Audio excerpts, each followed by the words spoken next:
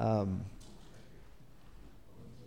thought it'd be good to open up just with the kind of a passage to stir our hearts up a little bit as we pray with so much going on, not just in this country, but in this world. I think we'll be comforted by the ground tilling that we'll do as we work our way back towards our passage in Romans 1. But I just wanted to read from Psalm 102, and it just really kind of captured what's been on my heart this week. Verse 25 says, "Of old you laid the foundation of the earth." Just think of the magnitude of that, right? We hear those words all the time, but do we really stop and think about the magnitude of that, right? "And the heavens are the work of your hands. They will perish. But you, O God," says the heart of the psalmist, "will remain." Very comforting words in a world that you just kind of like, is this the way it's going to be? Right? "They will perish, but you will remain. They will all wear out like a garment." I don't think it's a shock to anybody in this room that includes us as we speak. "You will change them like a robe, and they will pass away." And it was verse 27 that stirred in my heart. "But you are the same, and your years have no end." And that's true from the finite ability for us to comprehend the foundation of the world, the beginning of humanity, all that has occurred in humanity, and everything that's occurring right now.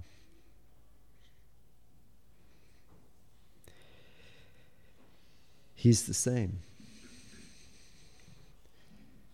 His righteous judgments of blessings and curses have never changed over the course of all of humanity, every generation. In verse 28, "The children of your servants shall dwell secure. Their offspring shall be established before you." And it just brings me right back to, as Ryan was saying, thanks be to God for the way Paul transitions into this passage that we're in, which today is going to get a little, we're going to wade into the bog a little bit of history, and it kind of makes you feel a little yucky. But Paul, of all people, in the times he was living in, as we'll see more of today, says this, "I am not ashamed of the gospel, for it is the power of God for salvation to everyone who believes." That was what he kept both of his hands clasped to. So let me open us up in prayer, and then we'll go back to the scriptures a little bit. Father, we thank you for all that you are and all that Scripture has revealed to us about you. Father, may we be a people who just consume your word. May it be sweet, and may it at times be bitter, as you reveal the truths of humanity and the sweetness of your continuing work to prepare for yourselves a kingdom of people utterly undeserving and snatched off of this horrific downward slide of humanity. And Father, and so much more, your gift of your beloved Son as the means by which there would be a way for sinful humanity to be right with you. And as we continue to unpack this passage, we will continue to see just how desperately we needed that. And I pray how much we thank you day in and day out, moment by moment, in our worship of our daily lives. And we pray these things to our blessed triune God. In the name of our Lord Jesus Christ. Amen. So I wanted to till the ground a little bit as we walk ourselves up to Romans 1:24, and probably work our way through verse 27 this morning, Lord willing. But I continue to come back to the importance of realizing and reinforcing that it is the Bible itself that reveals to us that when the Lord snatched you off of and out of eternal damnation, we were all somewhere on this downward slide. And wherever you were, it could have been far worse, and you can just give God thanks for His mercy for every moment of your life prior to the moment He saved you. If you lived a decent life prior to your salvation, you can thank God for that. And I just want to kind of put that in perspective from the Apostle Paul to this church in Colossae. In Colossians 1, verse 9. Let me just let this passage fall on all of us this morning with this thought in mind, as I talked about the indicatives and the imperatives of what God has done, and the imperatives, what is our rightful response to that. Well, Paul kind of reverses that order in this passage, and he gives us our rightful response.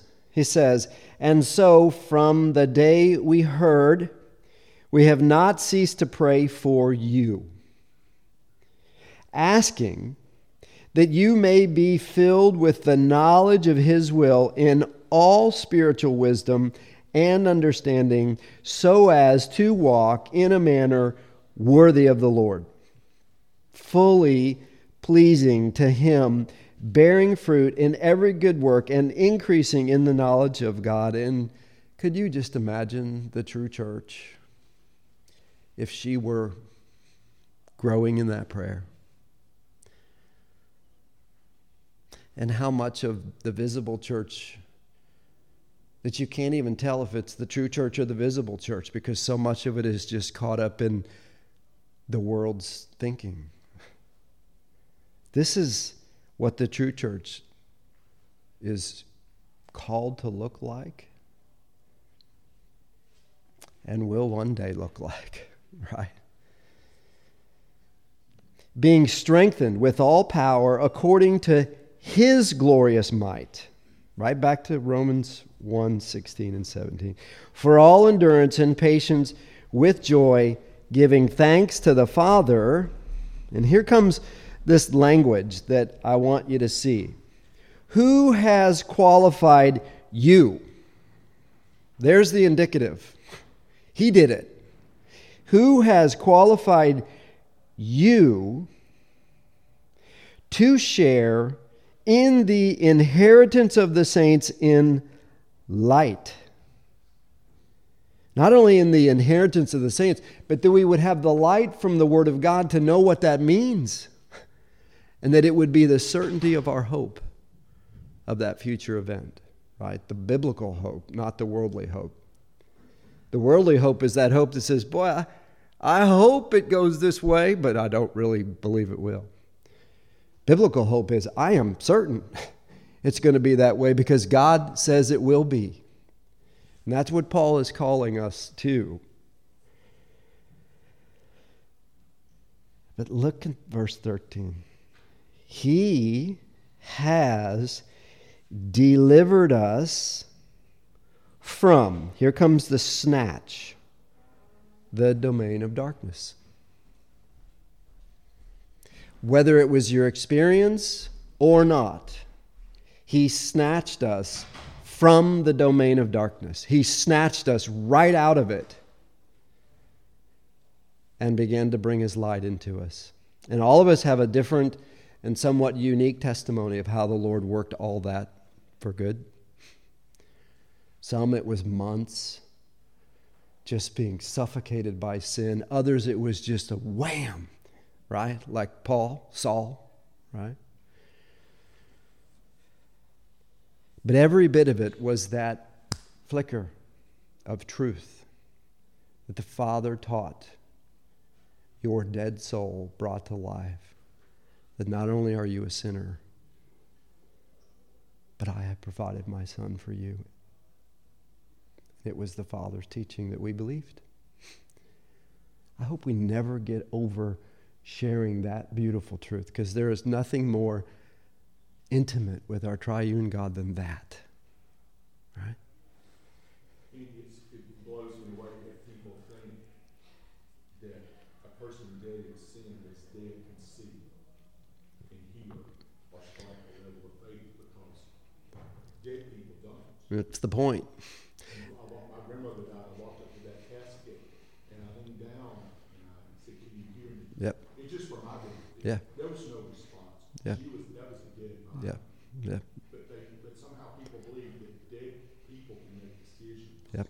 Yeah. And strike a level of faith. And you have to ask why? Why is that? It's because there is a desire inherent even in the heart of the believer that is full of pride that says, I had something to do with this. When the glory alone belongs to God. And that's part of what we're going to see. It's exactly the pull on my heart this week of how important this is. Because as we've said before, it is in that truth, understood and believed and just held dear to your heart, that you will just have a heart that gives thanks be to God. Because He snatched you off of a slide that could have been horrific. And for some of us, it was horrific if we're honest with ourselves. Right? And I love where Paul goes in verse 15 of this Colossians passage, because he takes us right to the place our hearts and minds ought to go.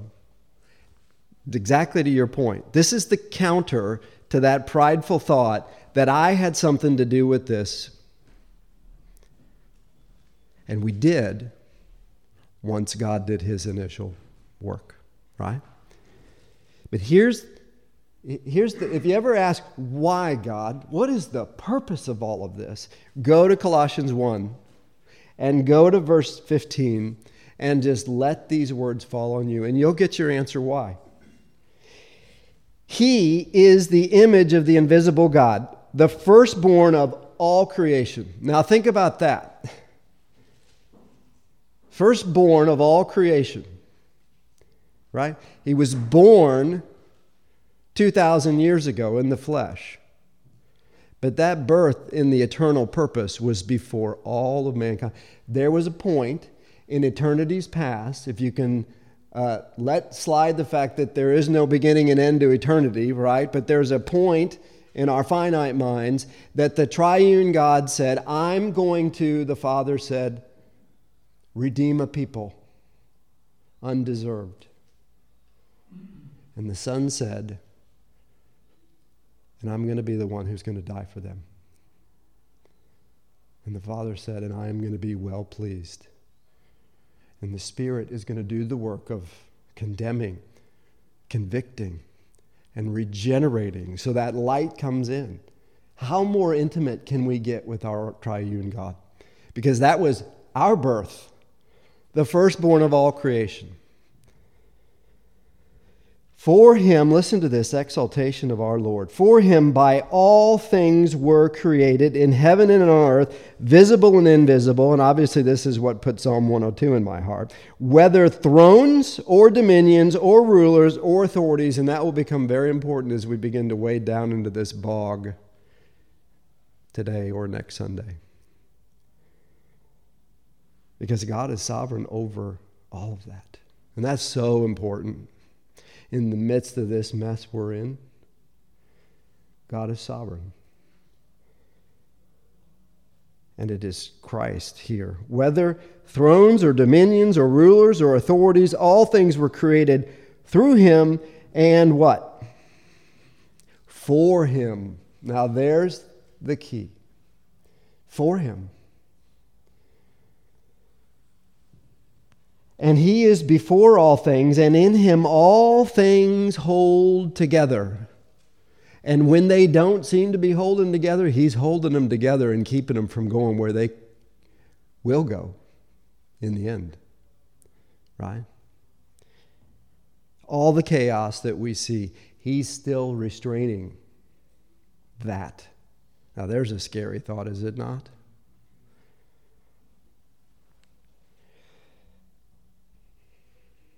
And he is the head of the body, the church. He is the beginning, the firstborn from the dead. And we'll come back to that in a moment because it's such an important statement. But here comes the kind of magnet statement of this passage. That in everything he might be preeminent. And there it is. That it would be my beloved Son. Humble yourself before him. He's the preeminent one. Such a beautiful exaltation. For him all the fullness of God was pleased to dwell, and through him to reconcile to himself all things. Not just the good things, all things. Right? Whether on earth or in heaven, making peace by the blood of his cross. And I know there's been, was it the blood? Was it the cross? You cannot separate the two. Because God didn't. Let me put it this. It was a bloody cross. And that's the way God purposed it. And the reason for that gore was for us.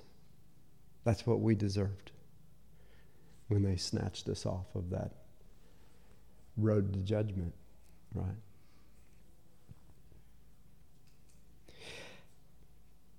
Just a sidebar, not going to go too far, but that is very important to me as a former Roman Catholic, because every single Mass in the Roman Catholic Church this morning, which there are millions of, claim to be, as the priest, having the power to bring Christ down off of his throne in submission to that priest and sacrificing him again in every one of those Masses. And the canon law literally says, and is necessary for the propitiation of sin. And that sacrifice is being conducted in a unbloody manner. That is transubstantiation. That is what is going on in every Roman Catholic church right now. A continuing sacrifice of Jesus Christ, necessary for the propitiation of sin. Now, what does that suggest? Not suggest, but strongly tell you the Roman Catholic system believes about the cross of Christ. Is it finished? Was it sufficient? Does it truly cleanse and save to the uttermost, as the writer of Hebrews beautifully says? No. And that, my dear brothers, is why we must be faithful to these truths with our Roman Catholic and anybody else deceived by their religion. But there's a good example. We had better learn their religions if we're going to witness truly into their lives. That is a shameful heresy about this preeminent one, right? Verse 21, and you who were once, here we come. We were the were once of all the things that we're about to study, if I ever get there. This morning, anyway. And you who once were alienated and what? Hostile in mind. Now, there's a bit of a pride killer, isn't it? Should be. Doing evil deeds. He has now, and the reason that we might have a hard time realizing and understanding that in our own experience is we have no idea what it means to look upon a holy God. Look at what was the cause of the fall of humanity. That was a holy God. The evil was to simply, as we would think, disobey God about the fruit. That was the evil that plunged the entire human race into this fallen state. That is a holy God we don't often think about when we give a pass to what has been titled prior our comfortable sins. Right? We can't lose sight that He's a holy God. And if you ever feel like you're losing sight of that, God gave us the means by which we can be snapped back to reality. You know what it is? It's that bloody cross with His preeminent, beloved Son on it.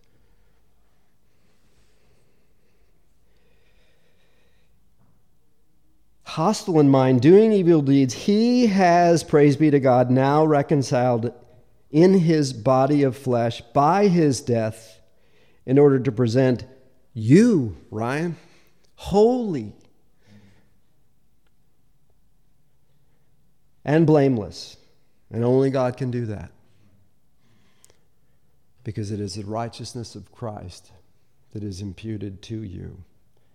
It is not mere you, is it? Blameless and above reproach before Him. That just, you can't get your human head around that. But there's going to come that day. If indeed, and here's the warning, you continue in the faith, stable and steadfast, not shifting from the hope of the gospel that you heard, which has been proclaimed in all creation under heaven, and of which I, Paul, became a minister. And it makes me think about John 8:31 and 32, where the Lord, after 2.5 years of seeing disciples come and go, and become enemies, He says, if you are truly my disciples, you will abide in my word. That's the mark. And we ought to mark it in society. That is the mark. Look at how many things go on in the name of God, in the name of church, in the name of Christianity that have the opposite of what the Bible prescribes for our worship. And Jesus says, if you're truly my disciple, as that road gets wider, there's another road getting narrower, and it's the road of Psalm 19, making wise the simple, narrow ones.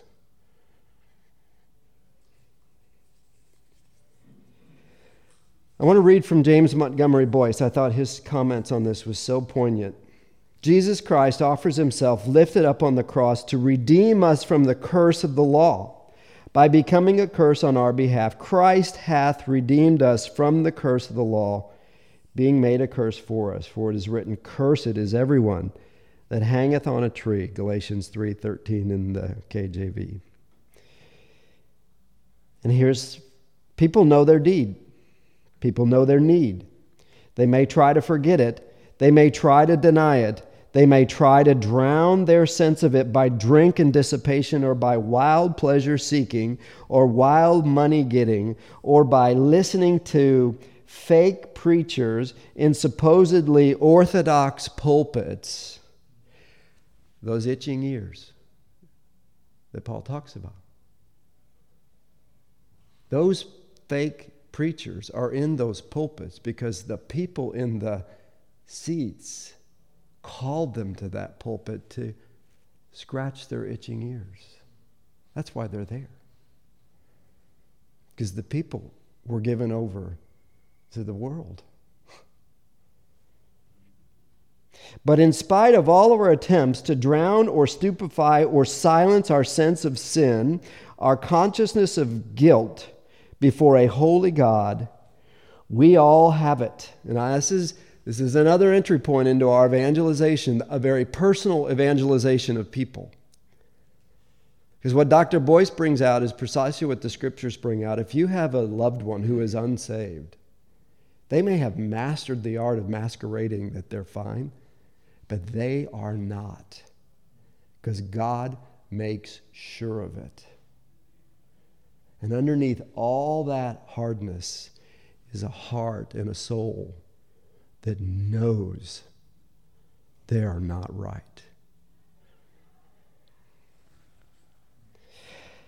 And like Banquo's ghost from Macbeth, it will not quiet down. Nothing gives the guilty conscience abiding peace but the atoning blood of Jesus Christ. And part of the strongholds we have to deal with are all the things that they consume and surround themselves that make them think they're at peace. They're placebos of the most deadly kind. And isn't the false church full of them? So Christ, lifted up, draws all men unto him, all. And even wicked ministers of Satan sometimes come to their senses, we know why, and flee to the real Christ, Christ crucified, as I hope they all may. And that's what I love about Boyce. He's so wonderfully informative and studied, but he is always evangelistic. Always. Happy the man or woman who yields to that drawing. And when he says all will be drawn, all will be drawn. Some will come to Christ. Some will walk away from that drawing that God leaves them without excuse with. And this is what Dr. Boyce says: woe be to the man or woman who resists that drawing. And you know them. You've encountered them. We all have them if we've been faithful in our witness. And some of them came right up to the cross and said, no, thank you.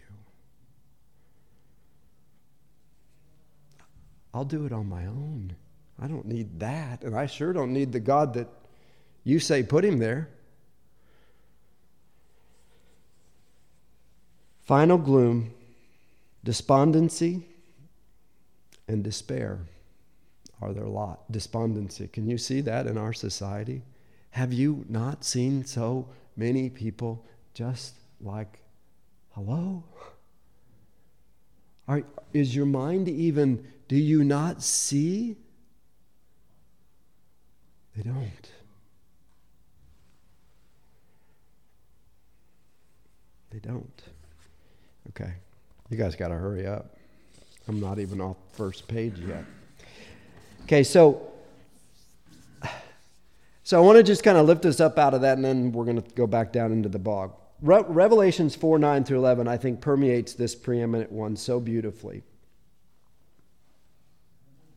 And whenever the living creatures give glory and honor, this beautiful scene of worship, and thanks to him who is seated on the throne, so lovely to see him seated on the throne, who lives forever and ever, this one that Paul just talked about in Colossians, the 24 elders fell down before him who is seated on the throne and worship him who lives forever and ever.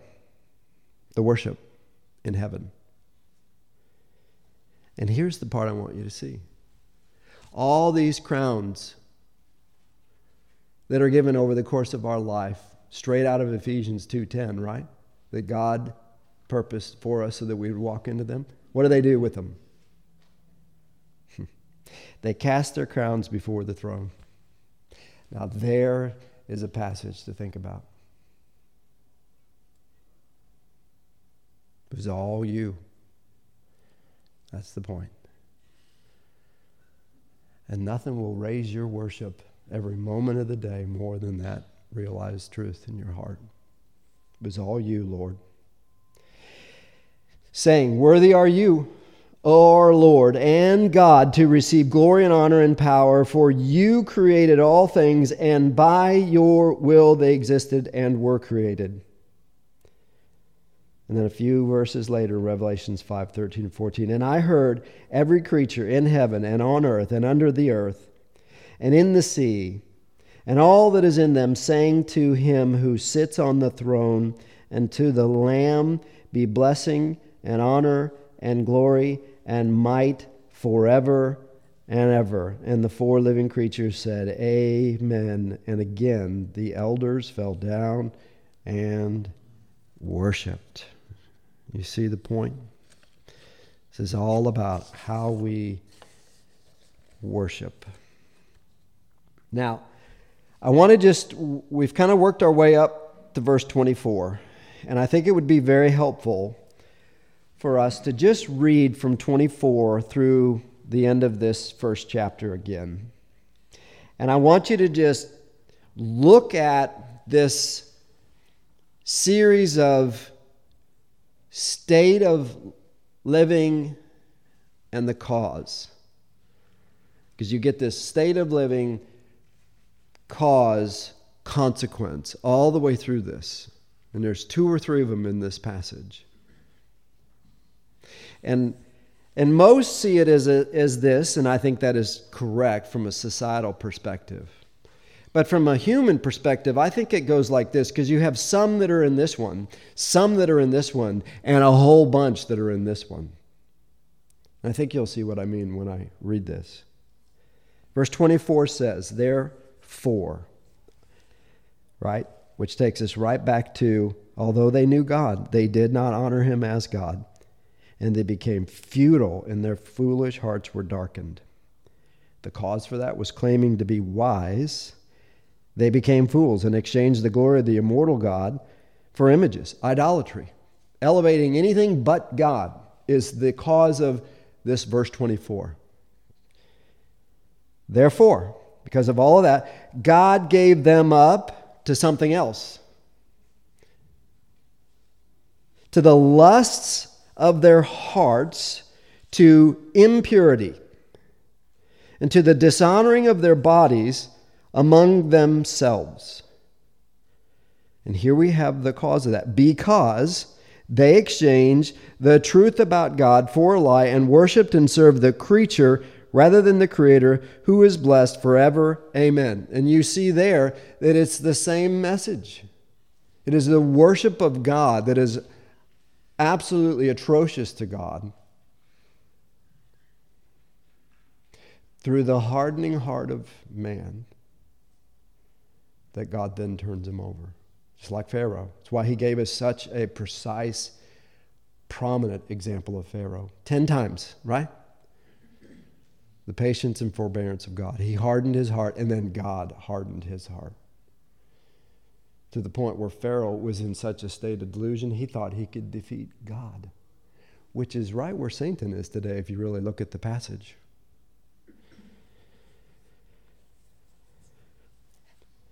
Here comes another wave. For this reason, God gave them up to dishonorable passions. And now we have some introduction of new and very important language that we'll unpack today and next Sunday, Lord willing. For this reason, God gave them up to dishonorable passions. For their women exchanged, pay attention to it, natural relations for those that are contrary to nature. Very important. And the men likewise gave up, here it comes again, natural relations with women and were consumed with passion for one another, men committing shameless acts with men and receiving in themselves the due penalty for their error. Now there's something new as well.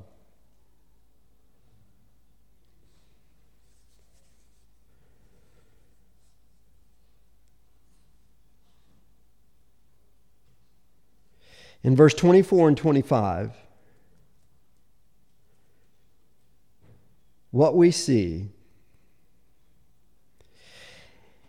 is a God-given beautiful gift to the husband and to the wife in their intimacy.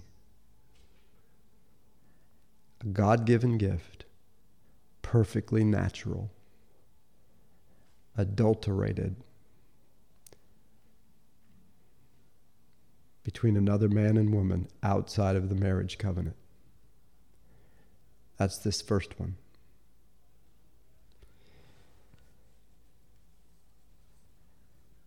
And what a powerful one it's been, right? There isn't a person in this room who cannot speak to the absolute destruction of families being shattered from this, right?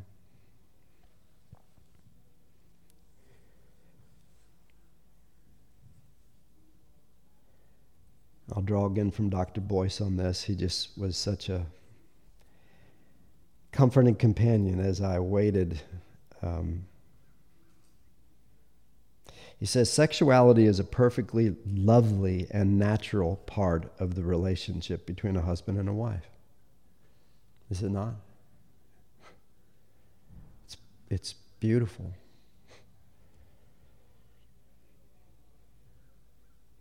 So much so that he compares the husband and the wife to what? Him and his bride.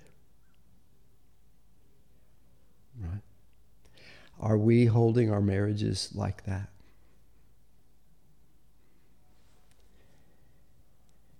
I pray.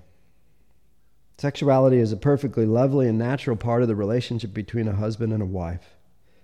This sin, in verse 24 and 5, describes taking what is natural and God-given and perverting its purity through the sin of adultery between unmarried man and woman and in a casual arrangement.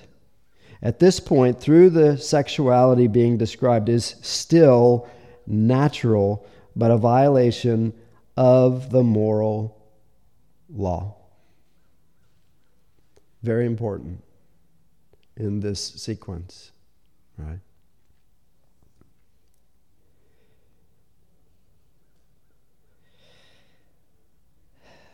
And just a horrific sidebar.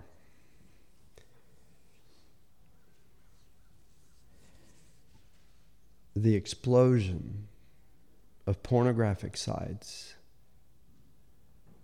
is measured by the explosion of subscribers to those pornographic sites.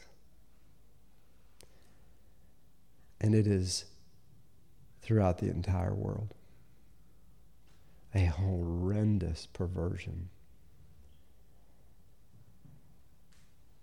That's what's unique about our time.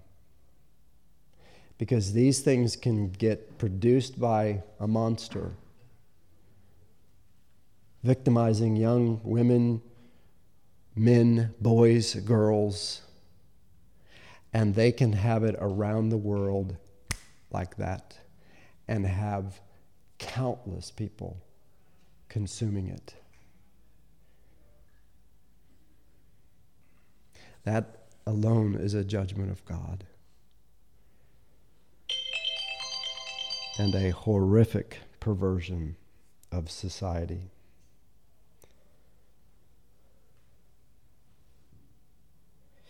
Let me just read 26 and 7.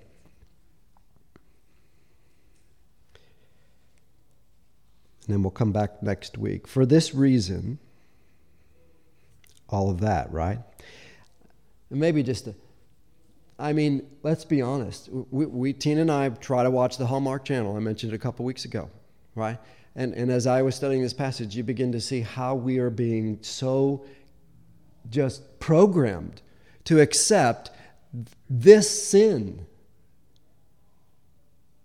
The casual arrangements that are glorified on virtually everything our eyes lay witness to in the media. Just trying to despondency, deadness to it all. And the more we become comfortable with that, the farther away that holy God becomes. Right? And I'm not sure what to do about that. There's times I want to take our little Glory and just lock her up. Right? But the monasteries tell us how that worked out. Right?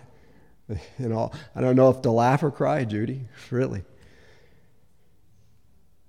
Verse 26, for this reason God gave them up to dishonorable passions. For their women exchanged natural relations for those that are contrary to nature. And the men likewise gave up their natural relations, and women were consumed with passion for one another, men committing shameless acts with men and receiving in themselves the due penalty of their error. And that is the next step, is we now become perfectly comfortable as a society with what is utterly unnatural. This one's not according to the law written. This is according to what God has put in our very soul and nature.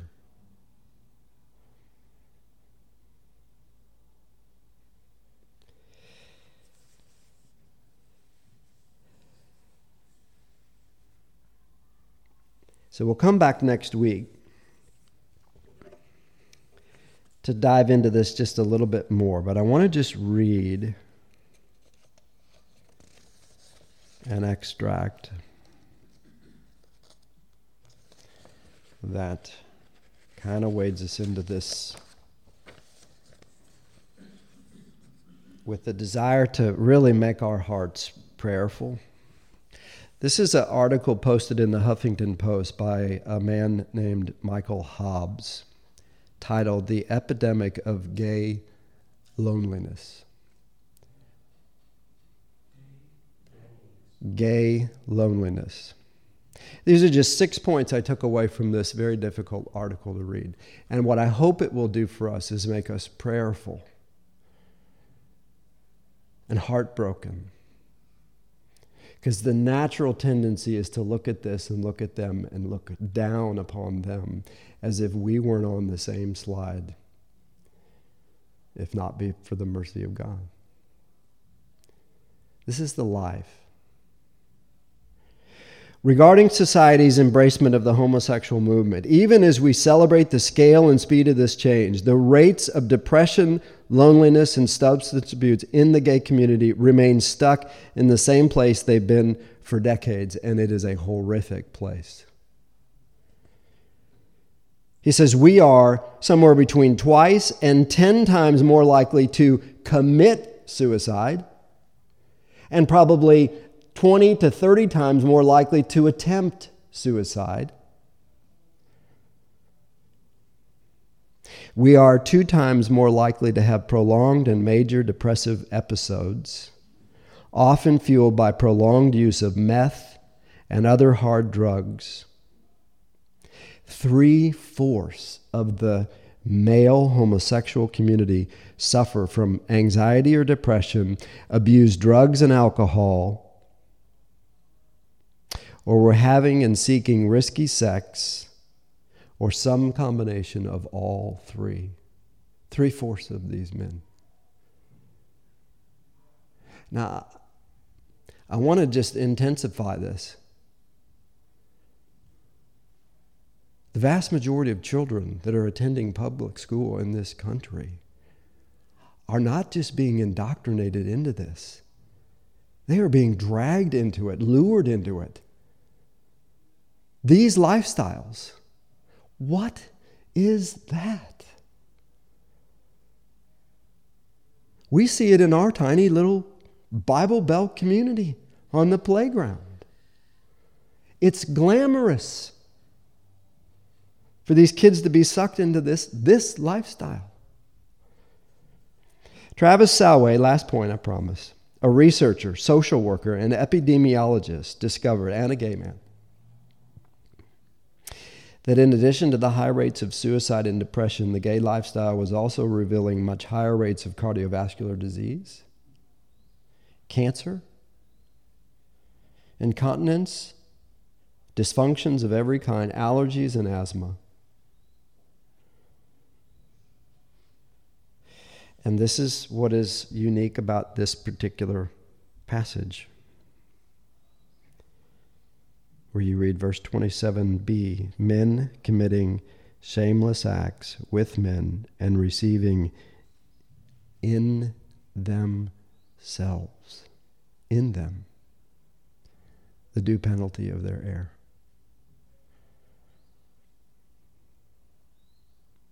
God will not be mocked. And it's the church's responsibility to make that God known in the face of a lifestyle that within 1 year of a young man entering, he will have 3 of the 5 sexually transmitted diseases, one of which, according to the CDC website, will ultimately be the cause of his death. That's what we're luring our children into. It's horrific. And we shouldn't turn our head the other way to it. It is, as Tina and I talk, if they're going to come at our Gloria with that kind of veracity, we are going to come at our Gloria with the same kind of loving veracity as that. It's not a passive process anymore. We have to run head at teaching natural and unnatural, holy God and judgment upon sin, and the slippery slope of sin. Right? So next week, we're going to go back in time, just so we know that there is nothing new under the sun at all. Okay? So we'll pick that back up next week.